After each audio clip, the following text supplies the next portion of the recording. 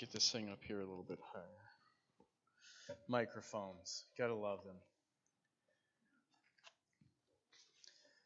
It makes me kind of wonder if I asked everybody the question, who would like to be the guy that when I'm sick, I can't make it here, who'd like to be the one to stand up with the microphone?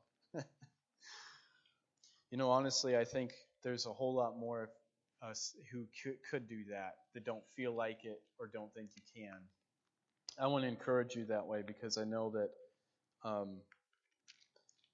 I kind of like to share this part of my testimony oftentimes when I'm with the intent to encourage others, because my life and background was, and it still is, I'm an introvert, and commonly introverts are labeled the people who don't like to be in a crowd, and what I'm doing right now is not an introvert thing. Just want to let you know that. So, how did God take an introvert and put him up in a position to be able to share, to speak openly? Well, the same way he does for you. He doesn't do anything different for me than he does for you. And I think he found an open spot in my heart to be able to do what he wanted to do, regardless of how much I felt like I couldn't do it. But I remember one of the most difficult times I'd ever had was when I was a youth, and we were going to youth groups. So when I was a teenager, and we were asked, I think most of us, to actually share our testimony, and that was the hardest thing I ever did in my life. I just felt like I was the guy that sat in the back of the class, and if they wanted you to volunteer to read, I wouldn't read. I wouldn't go up to do anything on the chalkboard. Anything that was put me out in front was the last thing on earth I was willing to do. And so I was tucked in the quiet in the back row. Nobody could see me, and nobody knew I was there. That was me. And so, but I didn't come to have the desire to preach, or I don't even think the call to preach, because I wanted to preach. I think it happened because I loved his word. And I loved what God revealed to me, and it felt so real, and it felt so vivid and real to me personally that it just became natural to share it. But I think that that's kind of the supernatural work of God. But he doesn't have to make it unnatural. He makes it natural in a sense. And so for me, it was going from stage to stage, development of, and watching the Lord work through those times when. And I remember my breakthrough moment was, we had gone on a missions trip to Mexico, and I came back from Mexico feeling very much different. And it was the influences in my life at that time, and they wanted us to share a testimony. And at this time in my life, other than what my first testimony as a youth was like, this time in my life, I had been spending hours. So when I came home from school, the rest of my night until I went to bed was pretty much reading my Bible, indulging my time in prayer. It felt like I was going to die without it. And so it became my obsession, if I could say anything. And so, and then I would attempt to wake up as early as I could so I could get more of it in. But a lot of that, this is just a side note, but a lot of that was the fear of facing kids in high school, the struggle that I had over this introvert mindset when just one scripture was a gnawing conviction to me, and it was this one. And this is how God used Scripture to break an ultra-sensitive introvert out of his shell, and it was this one: if you are ashamed of me before men, I will be ashamed of you before my Father. And I could not see myself going to high school every day without sharing and telling people about Christ, and sharing something out of his word. I felt like that if I didn't, I would be fulfilling the guy that was ashamed. And I just felt like I couldn't go to school ashamed. And so I was constantly fearful because I didn't want to go talk to somebody, but I kept thinking about that scripture. And so little by little, that brought me out of it. And I realized that sometimes obedience And I would tell this to anybody. Obedience to God does not mean you're going to feel comfortable with it, and it doesn't mean that it's going to be easy. But when you've done it, God does something to you. He does something in you that changes you. And so that testimony, getting back to that, after that trip from Mexico, what I hadn't realized was this scripture that I had been reading so incessantly had become such a part of me. So much so that this testimony, it just like I came on fire. There was a new person standing up there talking. The fear was gone, the struggle, what the crowd was thinking, all of that just wasn't there. And in that moment, I was saying things that it was like I was almost like I was trying to hear myself at the same time. I was saying things I couldn't believe I was saying. I was bold in ways that I didn't think I could ever be bold.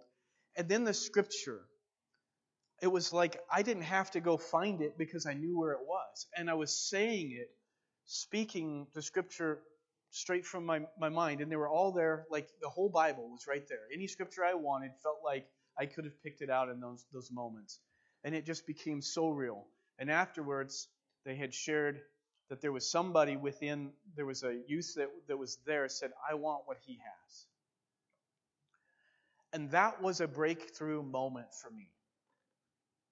And so those are the ways God brought me to the place where I could openly share what I'm sharing with you today, but also just openly sharing in other circles of life.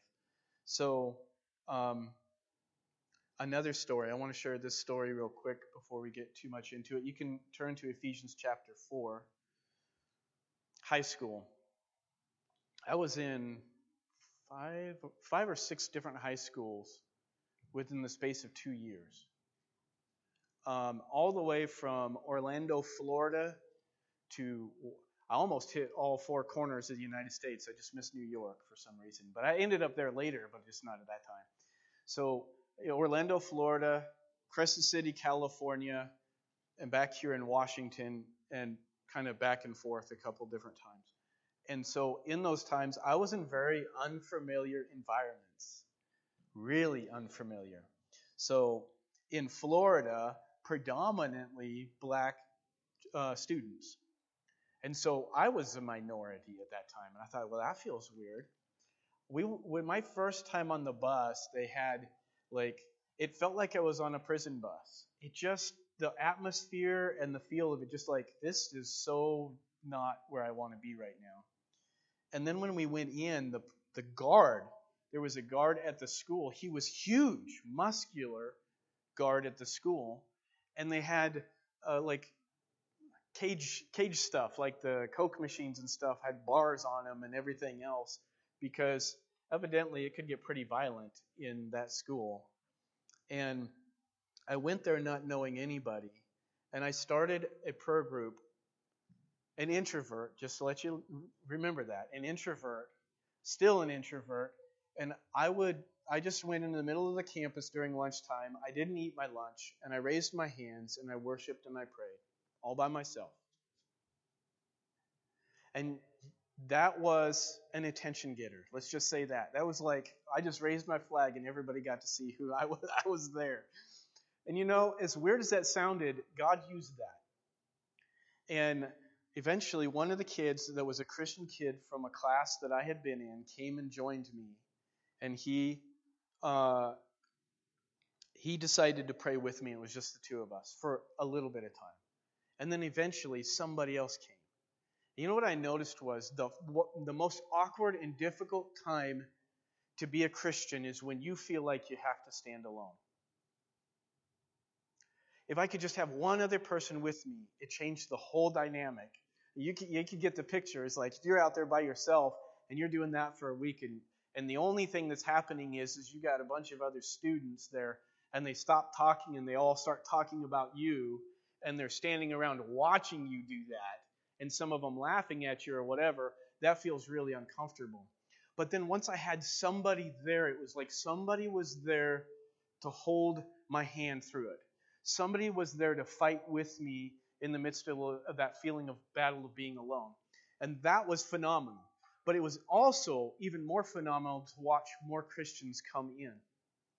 And then we actually had, in that high school in Orlando, Florida, we had a block scheduling where there was an A and B lunch. Sometimes some students would have an A lunch. So the first day they would have an A lunch, and the next day they'd have an A lunch. Some of them would have a B lunch split up. So it was constantly like weird like that. So, but the blessing of that was that on certain days, some kids would be with me on my lunch, and then on opposite days, they would be on another lunch, and they started a new prayer group that had never been started prior to my being there. There was no prayer going on in that school that I was aware of before I showed up. Now, I just felt an urgency that the call of God and these kids, all of them, this was how I felt about it, was they're all going to hell. They're all going to stand before the judgment seat of Christ, and all of them that do not have Jesus Christ, except for the ones who do, are going to be lost for eternity. And I want to change that somehow. Like, I can't feel like God saved me so that I could sit off to the side and watch other people lose their souls. I just couldn't think of that. So the desire for them was just beyond me. And so I propelled out of my shell because I wanted to stop that somehow. I wanted to get in the way of it. And so eventually, we had a huge group of young people. It didn't take very long, because I think most of them were looking for one thing. I don't know if anybody's caught on to this, but most of them weren't willing to start it by themselves. But they were willing to join if somebody would.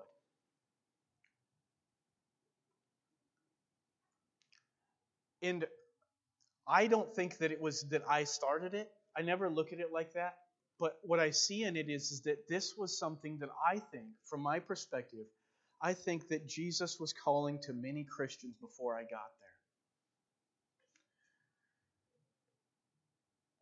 there. I was one of the few that were willing to take the feeling of shame, the feeling of being looked at, the feeling of being noticed. I was the one who's willing to do that in order for God to bring everybody else together.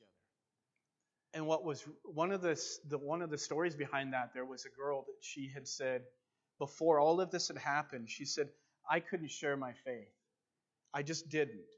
But she had gotten such courage, such strength to share her faith from this group that she said, everywhere I'm going, she was so full of joy.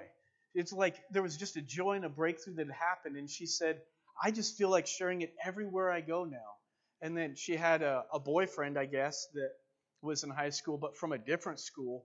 I got a phone call out of the blue by this boy, and he said, my girlfriend was telling me about you, and I've been going to school. And he said, this is what he said. He said, I've been looking for somebody like you for as long as I've been a Christian. He was ecstatic about the whole idea. And my encouragement was to him, do it. Like, you go do it. Like, it's not built on somebody special. If you really knew who I was, if you knew me, you'd know that you're probably way more qualified than I am. Naturally, you would be. And I think it's stepping out on the water. When I think of Peter, this is exactly what I think of. He's like, Lord, if it's you, just bid me out. And imagine taking your first step out on that, and when the water hardens underneath your foot. But you have to take the step in all of the uncertainty and all the feelings like it can't happen, and you have to take that first step to see what's going to happen.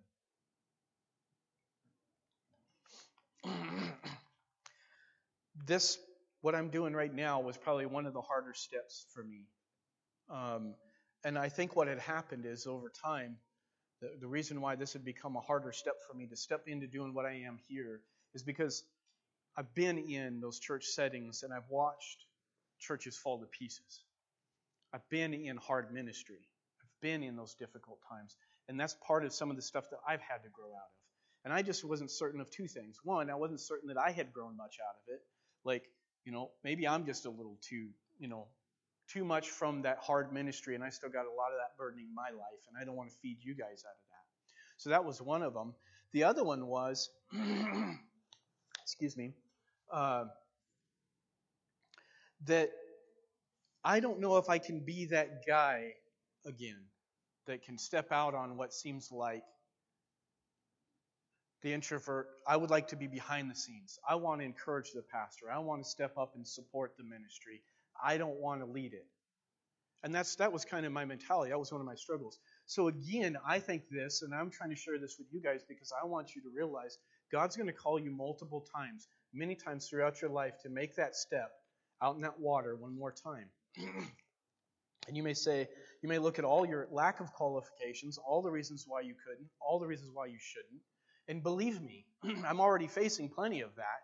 There's lots of reasons why I can think of somebody way more qualified than myself, and that would be true. But the question most of the time is, for us, what is it that you're discerning that God is moving toward? And what are you afraid to do that He's still calling you to do anyway? And you can't escape it. Eventually, you're going to have to deal face to face with it. But the one thing I would like to say is don't let too much time lapse between the time God first introduces that to you and the time you actually commit yourself to obeying Him. And the breakthrough comes in the obedience. I know a lot of us would like to feel like we have the breakthrough before the obedience. Lord, let me feel like I got the breakthrough. I haven't done it yet, but let me feel like everything's good, and then that'll make it so much easier to do it. And the breakthrough comes after you step into the water. You get to see it. You don't get to see it harden first. You get to experience it harden. So anyway, turn to Ephesians chapter 6. I think this is a lot to do with what I want to share with you guys. Ephesians chapter 6. And we're just going to deal with the first 16 verses of Ephesians chapter 6. Ephesians chapter 4. Don't you love a guy who does that? Here he is trying to tell you to turn to a point in Scripture, and then he tells you to turn somewhere else. Then when you get there, he tells you to turn back where you were before. Wonderful. So the first 4 verses in basically what I want to call this is the fullness of fellowship or the fullness of unity. Ephesians chapter 4, verses 1 through 16. This just covers the topic of unity in a very, very literal and very descriptive way. In verse 1, I therefore, the prisoner of the Lord, beseech you that you walk worthy of the vocation wherewith you are called, with all lowliness and meekness, with long suffering, forbearing one another in love, endeavoring to keep the unity of the Spirit in the bond of peace. There is one body and one Spirit, even as you are called in one hope of your calling. One Lord, one faith, one baptism, one God and Father of all, who is above all, and through all, and in you all. But in every one of us is given grace according to the measure of the gift of Christ. Wherefore he says, when he ascended up on high, he led captivity captive and gave gifts unto men. Now that he ascended, what is it but that he also descended first into the lower parts of the earth? He that descended is the same also that ascended up far above all heavens, that he might fill all things. And he gave some apostles and some prophets and some evangelists and some pastors and teachers. Verse 12, and for the perfecting of the saints, for the work of the ministry, for the edifying of the body of Christ, till we all come in the unity of the faith and the knowledge of the Son of God, unto a perfect man, unto the measure of the stature of the fullness of Christ, that we henceforth be no more children tossed to and fro and carried about with every wind of doctrine by the sleight of men and the cunning craftiness whereby they lie in wait to deceive. But speaking the truth in love may grow up into him in all things, which is the head, even Christ. And then lastly, verse 16, from whom the whole body fitly joined together and compacted by that which every joint supplies, according to the effectual working of the measure of every part, makes increase of the body unto the edifying of itself in love. Such a sweet, sweet revelation of what God intended to be the picture of the Church of Jesus Christ. What He intended to be the people of God and what it was supposed to look like and what were the details that were behind it. You know, you wouldn't think in 16 verses that you would get all the dynamics of what is really at heart in unity. And I just want to break down a few of those, because the reality is that all of us could go home and study this for ourselves and spend hours, weeks, maybe even years, really understanding thoroughly the dynamics and the reality and the pleasure of what unity really is. And I was talking to one of my sons about school, and haven't we all gone through those times at school where, like, where am I ever going to use this in life? When am I ever going to use that? And it's kind of hard to say to him at the same time. It's like, well, I know I never got that, not that kind of in-depth. I wished I did, but I never got that in-depth. And so far, I've managed without it. But the real answer to the question is this, is that in the in-depth knowledge is ideal to somebody whose heart values it. And so when we think of unity, and I think this is what's so important, because there is no way that on any one given Sunday that I can preach a message on unity and that be enough for us. It fills in all the gaps. For those of us, we're saying, my heart longs and loves and is enjoined so much to what is the heart of God, what is the mind of God, and all of that, that I'm not of the mindset to just have foundational knowledge of unity. But I want in-depth knowledge. I want the in-depth kind of knowledge that comes from the Spirit of God, that's revealed by God Himself and makes me a part of that. And so for me, what makes this really amazing to me is that this is especially one area that's not a introvert, single-focused mindset. Lord, what are you going to do? Like, heal me, God? What do you want to do with my mouth? What do you want to do with my time? That's a me thing. But this is a we thing. This is talking about us. And so the hard thing about that is if you are I would call it the introvert, but it could be also the selfish mindset, is always try to be focused on you. This is what's going to be really difficult. Because we've got to find harmony with one another, a uniqueness to our relationship together. So I like verse 2. Let's read that again. It says, with all lowliness and meekness, with long suffering, forbearing one another in love. It's no strange thing that he starts the whole picture of this with humility. Individual humility that works out in corporate relationships. So our relationships together, and I've watched this so many times. I've been through this. I couldn't tell you how many times, where somebody said something that rubbed me raw. But I've also been through some of those situations where somebody said something that hurt me. Specifically, they said things that were directed, sometimes right from behind the pulpit, that sound like the only person they were talking about was me. And it was all in a negative sense. And I will tell you this, it was very easy to assume the feeling, I'm ready to leave this church. I'm ready to have nothing to do with this person ever again. I'm going somewhere else. I'm done. But what's powerful is, that's not how God dealt with me. There was a personal effect at what had happened, but there was also something that God was looking into that was deeper than what I was going through. And so I remember some of those situations that have happened, and I've realized that it takes extreme, radical humility to be able to put yourself aside and be able to look into the will of God for somebody else who may not be seeing the error of their way. And one, pray for them. But not pray for them out of offense. Pray for them in a gospel sense. Lord, I want to see reconciliation here. That this offense to me just gives me a revelation. And this is how God deals with us sometimes. This reveals to me that person may not be aware of how easily they offend others. And I'm not the only one in this situation. They're doing it to other people, maybe not aware of it, but they'll either do it in the future or it'll be done in the past. But how do I feel about them personally? How do I feel about them personally? Well, I feel offended. And I've learned one thing. If I've ever learned anything, I've learned this. I can never be useful in restoring one person, reconciling one relationship out of offense. I have to let go of it. Whatever bitterness I may be carrying, whatever I may be feeling an ill feeling toward them, I have to let go of it.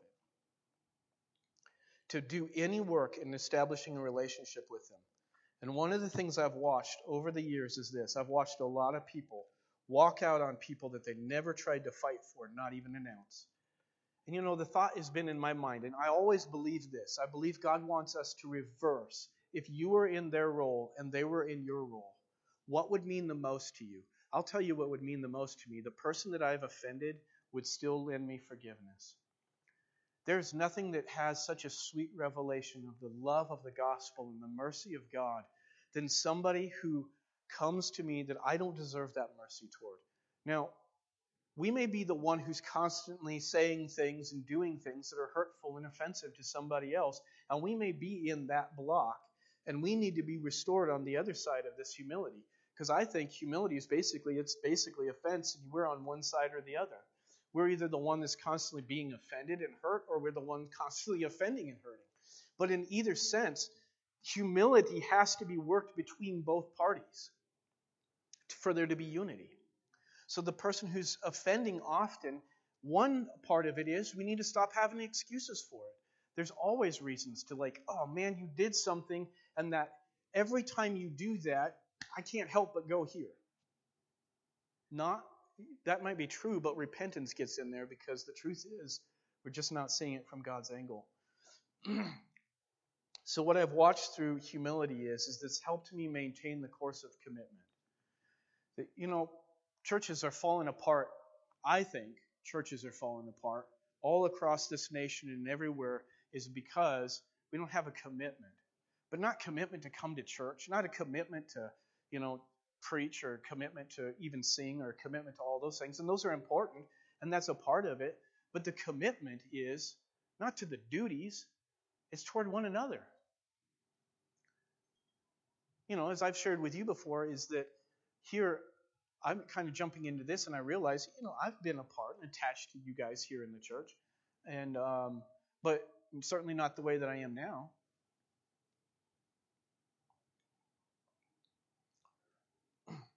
So in verse 3, so this humility begins it.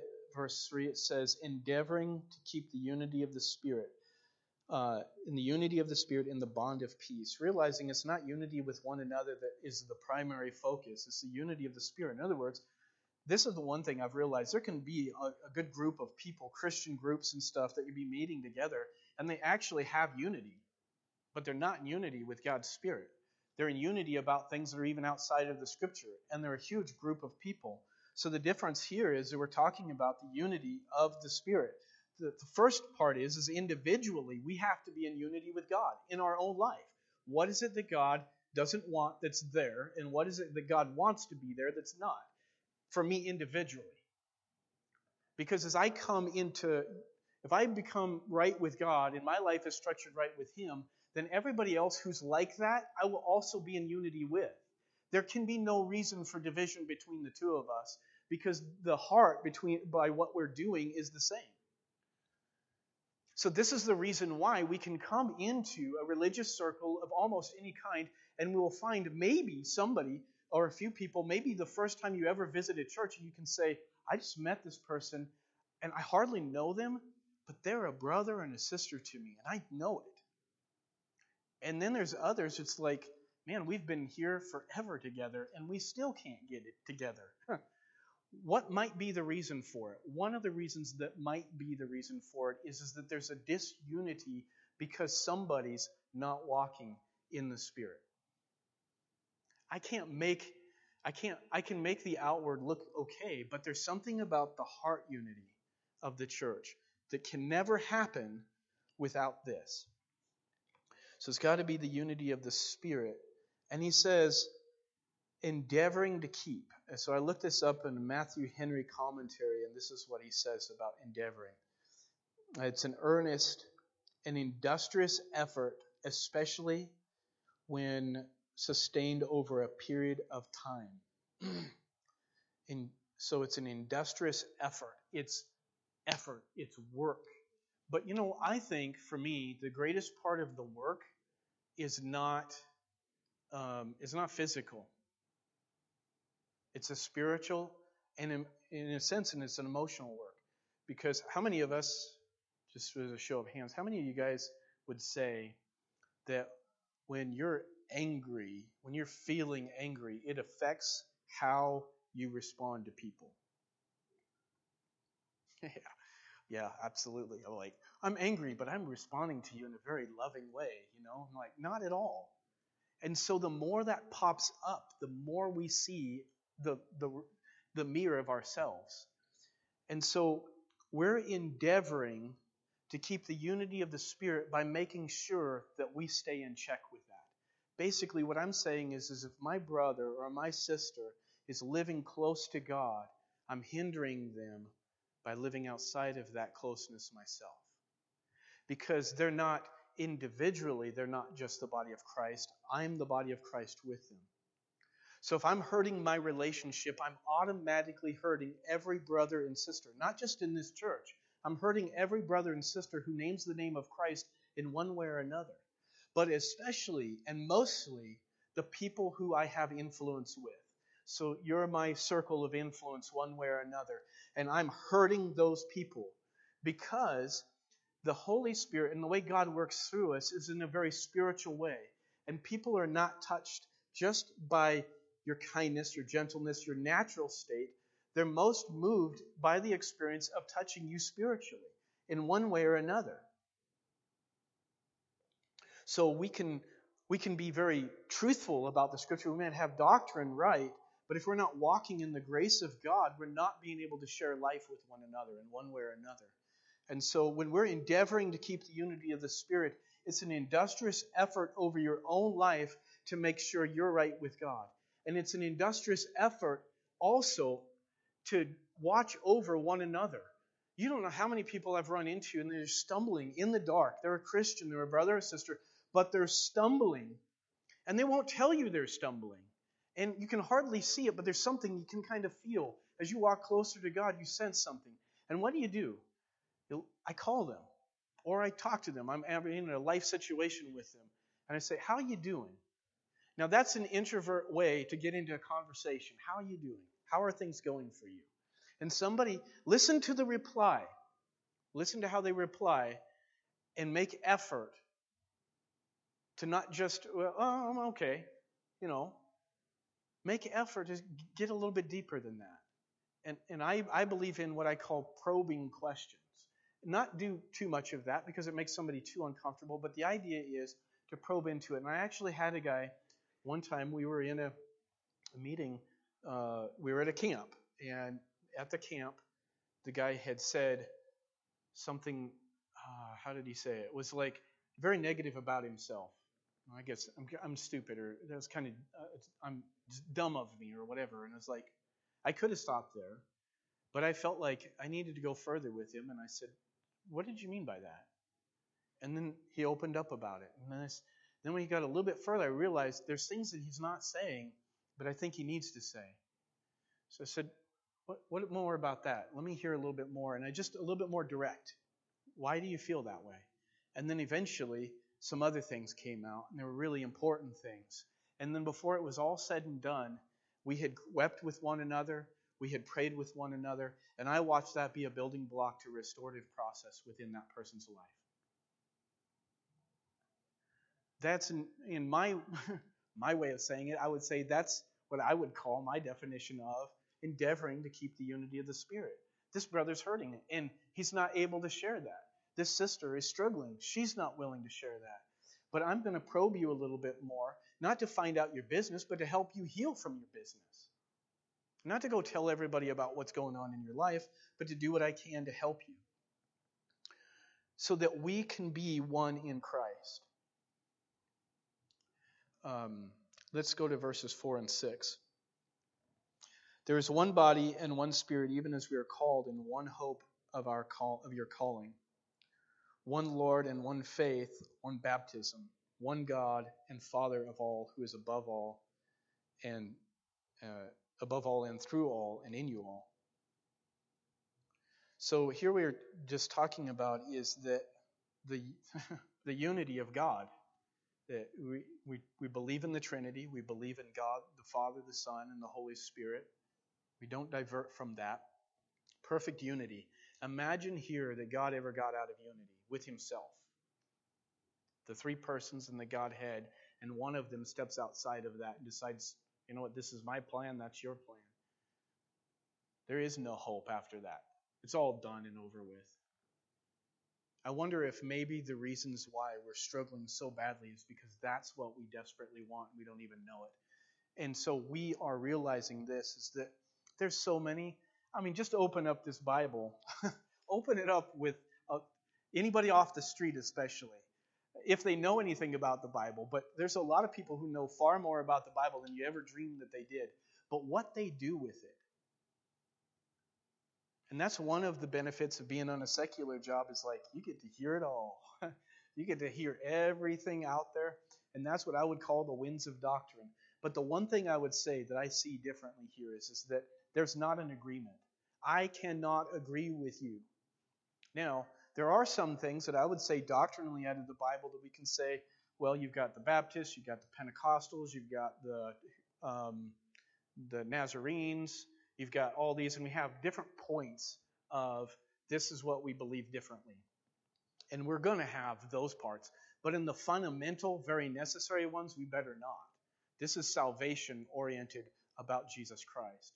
And so when I'm talking about this, is that there's a unity of the faith among basically those who are solid and true believers, even though there can be differences, but there's a very much different spirit about people of the world and people who may be in the church that are still people of the world. Like, in either sense, just because we come here doesn't mean we've got it right, you know. So it all comes under it's one faith, one God, one body. Once we come to that realization, then we're not trying to find reasons to be disassociated. We're trying to figure out what is it that keeps us from being together in harmony and in spirit. You know, what I'm saying here is as good for our homes as it is for our churches. It means just as much. And I think that it won't be practiced here if it's not practiced at home. We have to have it. Where do we see divisions in our house? And this is one thing we just did yesterday with our family. We get together for a family devotion, and we were reading in Extreme Devotions. This is just a book of martyrs, basically stories from different martyrs throughout. And one of the things he was talking about was he was in tremendous suffering, but still holding on to his faith. But his wife was struggling, and he encouraged her to remain faithful, and they ended up dying together. And it actually said the highlight for this was extreme unity. But I thought that, and it also talked about like compromise. And I said, in our home, if we want to have extreme unity in our home, what do we see in our home that's in a compromise? I mean, any time in our Christian life, we should raise our hands and say, what is compromise right now? Like, things might be awesome. That's a great time to look for compromise because you want it to keep awesome. What is it that's compromised in my life? And we went through in our family, and we started talking about the either subtle compromises or places in our life. And I liked one of the ones that we came up with, communication. We're compromised in communication because we could be communicating in healthier ways than what we are, and we haven't been. And so when we address that compromise in the least little way, we're endeavoring to keep the unity of the Spirit and move in oneness with God. And I think this is what's interesting. Is Jesus said, let them, that they may be one as we are one. Well, how do we keep that oneness with God and with one another? That there has to be in our life a constant attitude of repentance and check and balance in our life to say, I don't want anything in my life to be out of check. And whatever I've been tolerating over the years, whatever I have been ignoring, whatever I've not been focused on, I'm calling attention to right now. And what is it that needs to be different? Is it my devotional time with God? Sometimes it's not how you ask God to help you. And let me be very careful when I say that. But a lot of us are struggling with things because we're not willing to put out the effort God's told us to, and the problem sits in our lap. And what we're doing is asking for grace in the attitude and the resistance of our own will toward God. Lord, give me grace. But the reality is we're not putting the check into the fact that I haven't been willing for that grace to really establish in my life. One of the things that I've realized that the Lord has used to uncover things in my own heart was I've been praying like I've been a victim. And Lord, I'm so sorry that I've done this again. I know I shouldn't have. I hate it when I do this. Here I am confessing my sin to God, or confessing my place of my error, and feel like I've revisited this numerous times. What is the issue? And feel like the Holy Spirit, as He knows you better than you know yourself, He revealed to me. It's because it's an actual justification for you. If you're too weak to be able to do anything otherwise, then that's a great justification piece for you to continue to retain that attitude or continue to keep indulging that same sin in your life. Well, I'm too weak without God. And we place that as our new form of justification. And what we don't realize in our spirit is we're deceiving ourselves on where the problem exists. And most of the time, the problem is in our own heart. Because I'm a firm believer in this. There is no place in our life that we will not have victory in God if we're being truthful and honest about ourselves. But we have to face ourselves.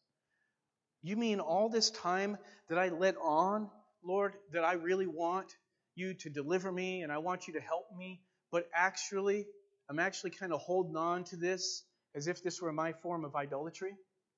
Yeah, that's exactly why. Because I'm always at the footstool ready to help you, ready to do anything I can for you, but you're resistant. You're resistant. And one of the ways that I see that is that when people are hurt by somebody else, or they feel like they're hurt, why is it that some people are like, man, you could lash out at me, you could swear at me, you could do anything to me, and I'm solid as a rock. I'm not moving. And other people are like, you just whisper a hint of displeasure in some way, and boom, they're just down. Like you just knock them down with a cold, hard punch. What's the difference most of the time? I think the difference is the way we look at our pain, the way that we look at what's happened to us. Because when I look at my pain, I shouldn't be looking at what's done to me. I should be asking myself, what's the message of the gospel behind what I'm suffering?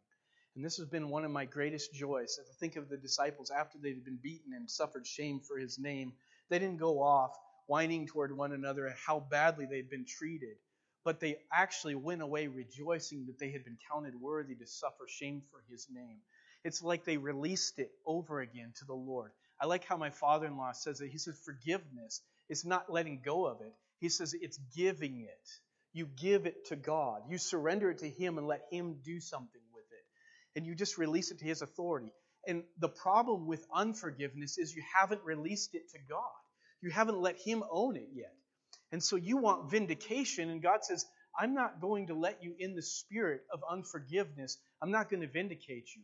But when you let go of it, I'm going to deal with that person. I'm going to do something on your behalf. But you have to let go and give it to me. I'm the Lord of your sufferings. I'm the Lord of your pains.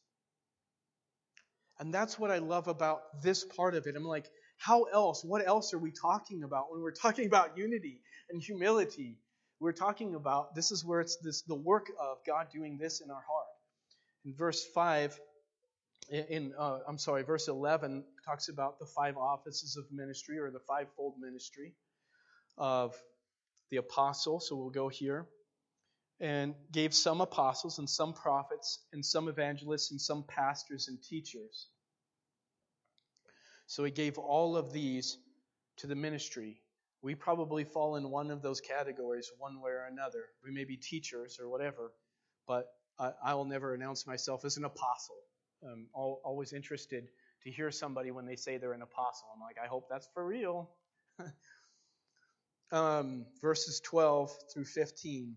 And this is the reason for these teachers and these ministers, is for the perfecting of the saints, for the work of the ministry, for the edifying of the body of Christ. You know, most of us would never give up our faith in Jesus, but we will give up our faith in one another. Easily. without even twitching an eye. You did one thing, and that's bad. That's sad. That's a reality, though. Now, not all of us will be that way, and praise God for that. But I believe the deeper the work of the Spirit of God has been in your life, you're just as devoted to your faith in your brothers and sisters as you are in your faith to Jesus Christ, because they're a part of it. We are the body of Christ. We're not a body separate from Christ. We're the body of Christ. So how do we care for one another? How do we put our life in toward one another? How do we basically take away from ourselves to do something for somebody else? And in the end, you're giving something to yourself. I think that's what ultimately the essence of love is.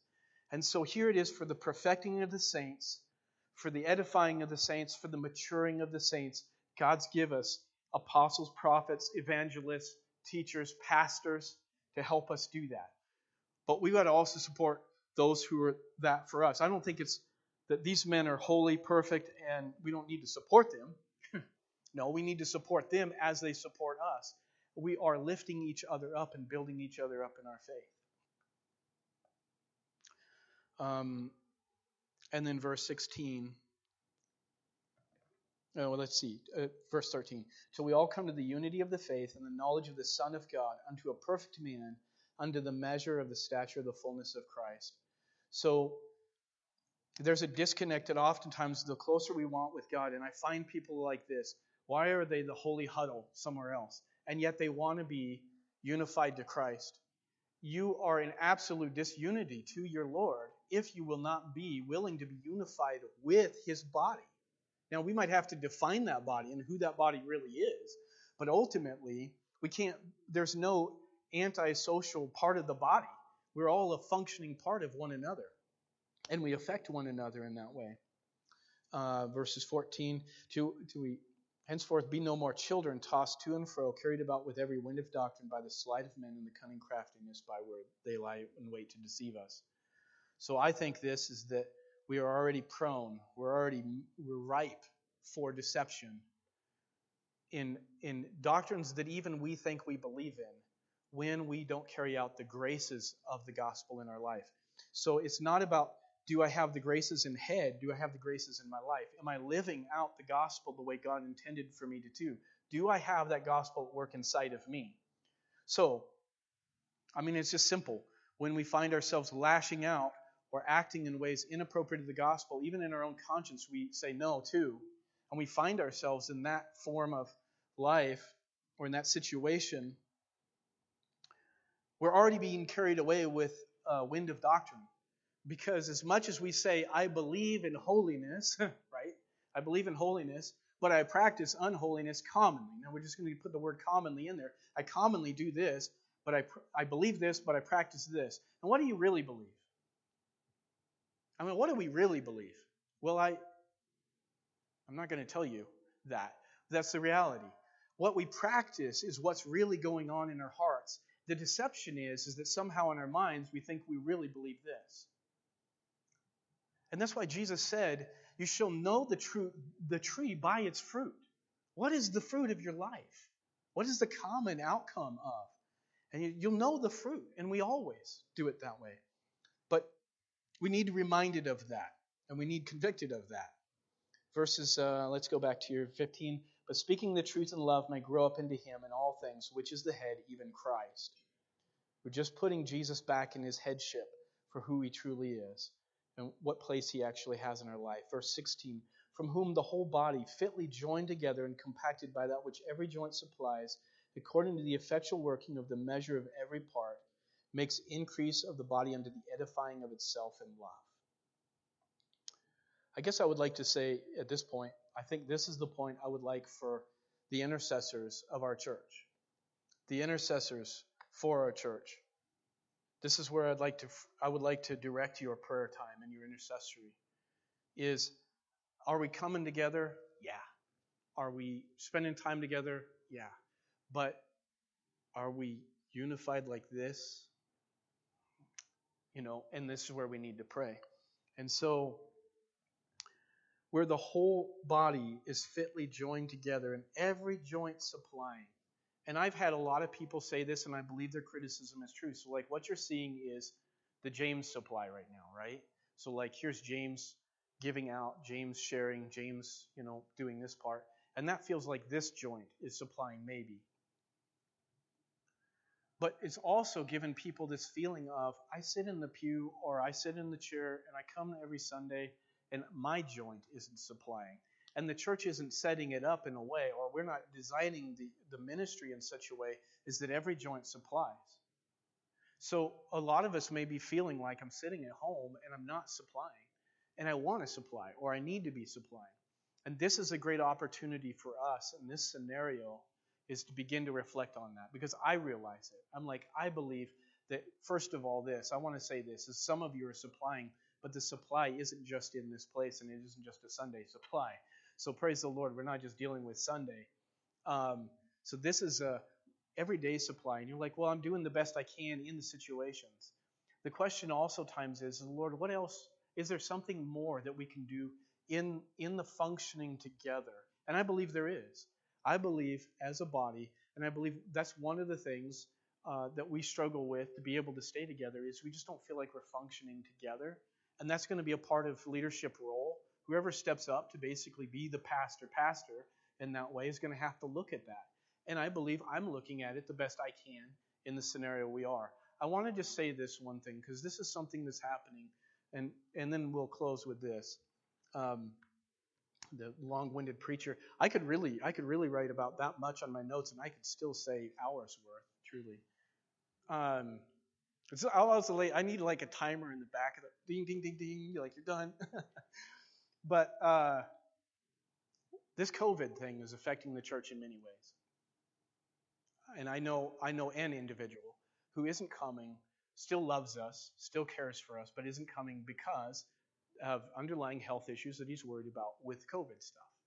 And, I debate both sides of that, because I'm like, okay, I see that, but I also see the lack of connection that you have with the body of believers is going to help you spiritually. And I fear for you in that sense. And so I think that those things we have to weigh out very carefully as a church today and as we're coming together, because, but I want to say this, I don't give a care how many of us meet together. Is those of us who do, I want to continue to draw this circle together and keep it pure. I want to have holiness between us. I want to grow in God no matter what the numbers are. I want to continue to grow in Him. And I want to be committed, but I want your challenge. James, are you going to be committed during this time to stand firm? Right now, here we are, in some ways, they're saying if you gather more than 6 people in your home, then we can arrest you and fine you or whatever. I'm willing to raise my hand to that. It's like, if need be, and the difference is, this is what we've been noticing, you give it time. Here that we're at the onset, and we were like, okay, well, we'll dissolve the meetings together or whatever. And I say this, it's not a matter of whether we're going to meet or how we're going to have church. It's just the way we're going to do it. And it may be very much different than what we're looking at right now. And every believer has to look at this very plainly and carefully in what they're dealing with. But we realize we're dealing with that. I don't want to be insensitive to the fact that there is a pandemic, and we do have to look at that side of it. And if there's wisdom in going forward, I want to go forward with it. But the one thing I don't want to see the fellowship of the church die. I don't want to see it die under any circumstances. But it'll test us. It'll test us in ways we've never been tested before. And it'll put what we believe to the test. And I believe if what we're talking about here, we could go next Sunday and start this sermon all over again, and we could redo this, because there's so much, there's a difference from living it out, playing it out, and just knowing what we're supposed to do. So we could revisit this over and over again. The accountability to it would be amazing. But here we're going to be tested, and we are. Right now, we're all feeling that. We're feeling it in a way. Some of us asking us, well, what are we going to do for Thanksgiving? We had a plan for all these people, and what are we going to do? And everybody's going to make different choices. But what I want you to do, and I want you to encourage others to do that, encourage me to do the same thing. I want you to make a choice based on your conviction to love and serve Jesus Christ. That's the first and foremost. Make sure you're listening to Him. Don't just make decisions because, and we have governing authorities that there might be some good thoughts behind it, but the reality is that the thing that separated the church and the world from the very beginning is that those of us who love God are going to make decisions based on our commitment to Him. And that's first and foremost. And what can I argue with you after that? Like, I have no other argument but beyond that point. But I do see something suffering these days, and that's the fellowship of brothers and sisters. And I'm just going to say personally, I love fellowship when Sunday's over with. Lee McLeod, he calls it the meetings between the meetings. Basically, you're having the meeting, but what are the other meetings that you guys are having throughout the week? And I know people are saying, and I hear this across this nation all over the place, people are saying there's just a lack of fellowship, a lack of fellowship. And I'm so sad because that's true for so many. But what I've realized, and I'm so blessed with my wife because she's been the thing that hasn't let the introvert side of me go sterile and lose all connection with everybody. And she's really kept me close to other people. But I also feel like I love it. Like, I want to respond and grab out, even without any other, because I see the value of our relationships together.